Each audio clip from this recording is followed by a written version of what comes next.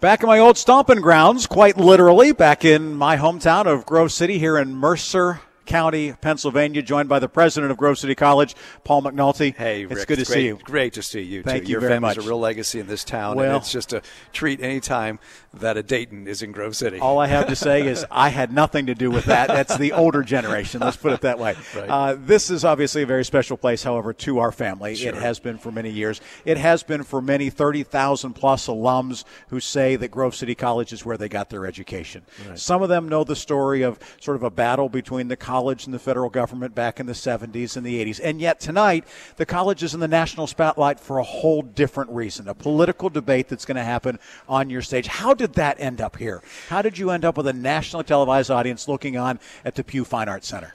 Well, I think Newsmax was looking for a place where they knew that they would be welcome and they could be supported well. And they made an inquiry, and we thought it would be a fantastic opportunity to host such a significant debate, such an important moment in Pennsylvania political history.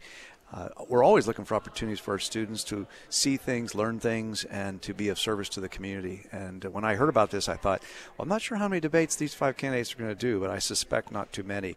And so if we have an opportunity to provide that kind of forum for voters to learn more, that's a real privilege. How do you walk that fine line between being apolitical in terms of not telling your students what to believe or things like that, and at the same time being informed? Because that is a fine line, isn't it? It is, but it's not too hard to avoid the political promotion thing. I mean, we educate every day, and so the opportunity for students to hear from people is the key, and let them make their decisions, their choices about what they are going to believe or understand or who they're going to support. So I think that in this area, there's definitely an educational component that's definable and manageable.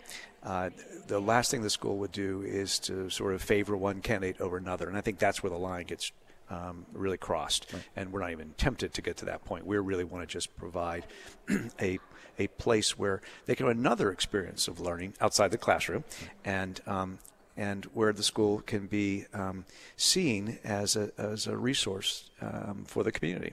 When you look around the number of students that are here already outside Kettler Auditorium, I mean, this you can kind of sense there's a vibe here of excitement that they are, and even if people aren't necessarily involved in the political arena, that to have this here, there's a sense of pride among the campus that this is coming here. Why? Oh, for sure. Well, I think we're proud of our professionalism. You know, Grove City College, as you know so well with your family's connections, we have a certain humility about us where we kind of keep to ourselves and go about our business in a very consistent way over the years. But we also have a lot of confidence in ourselves. We know that what we do is special. And so when the spotlight occasionally comes on us, we don't shy away from being able to demonstrate our character, our quality. I also just enjoy seeing the students learn in different ways. You know, this is a very memorable experience, especially for those who are helping to support, doing little projects around the debates. You know, they'll remember this for years to come, right? And those of us who are old adults, we have so many different things that happen, we kind of lose track of them. But when you're young, these are really impactful experiences. And so I'm delighted to see our students involved and seeing things that they've never seen before. You spent some time in Washington, Paul McNulty, president of Grove City College, but that was in an appointed role in the Department of Justice, number 2 in the DOJ at that point. How different is the way that you served as a public servant as opposed to those who are running for office? How different is that? Yeah, it is pretty different. I mean, I worked on Capitol Hill for 10 years, and so that was a more political environment. And I worked around people who were going to get reelected every 2 years if they chose to, and senators every 6 years. And so it was an environment that was the idea of the electoral process was always there. The Department of Justice is probably the agency out of maybe other than the Department of Defense where you just don't feel that sense of political pressure at all. You feel like we have a job to do that's just very important for public safety and so forth, the rule of law. And there's all kinds of guardrails associated with the political process in the first place. Nevertheless, when you're a political appointee and you have a president running for re-election, so in 1994, 92, George Bush was running for re-election against Bill Clinton, and he lost, and I lost my job.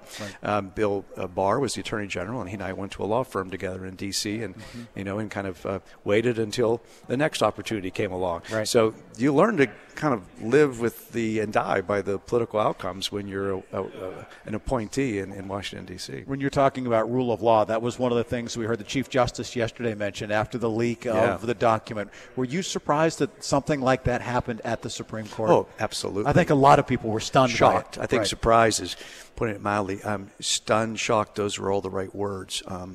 That breach would occur. And, that relationship, I don't think the American people can begin to appreciate, at least most people, the significance of that collegiality the court has, that the 9 justices have lunch together every day, that they talk about where they're going, and they take that very seriously. And this is definitely a breach of that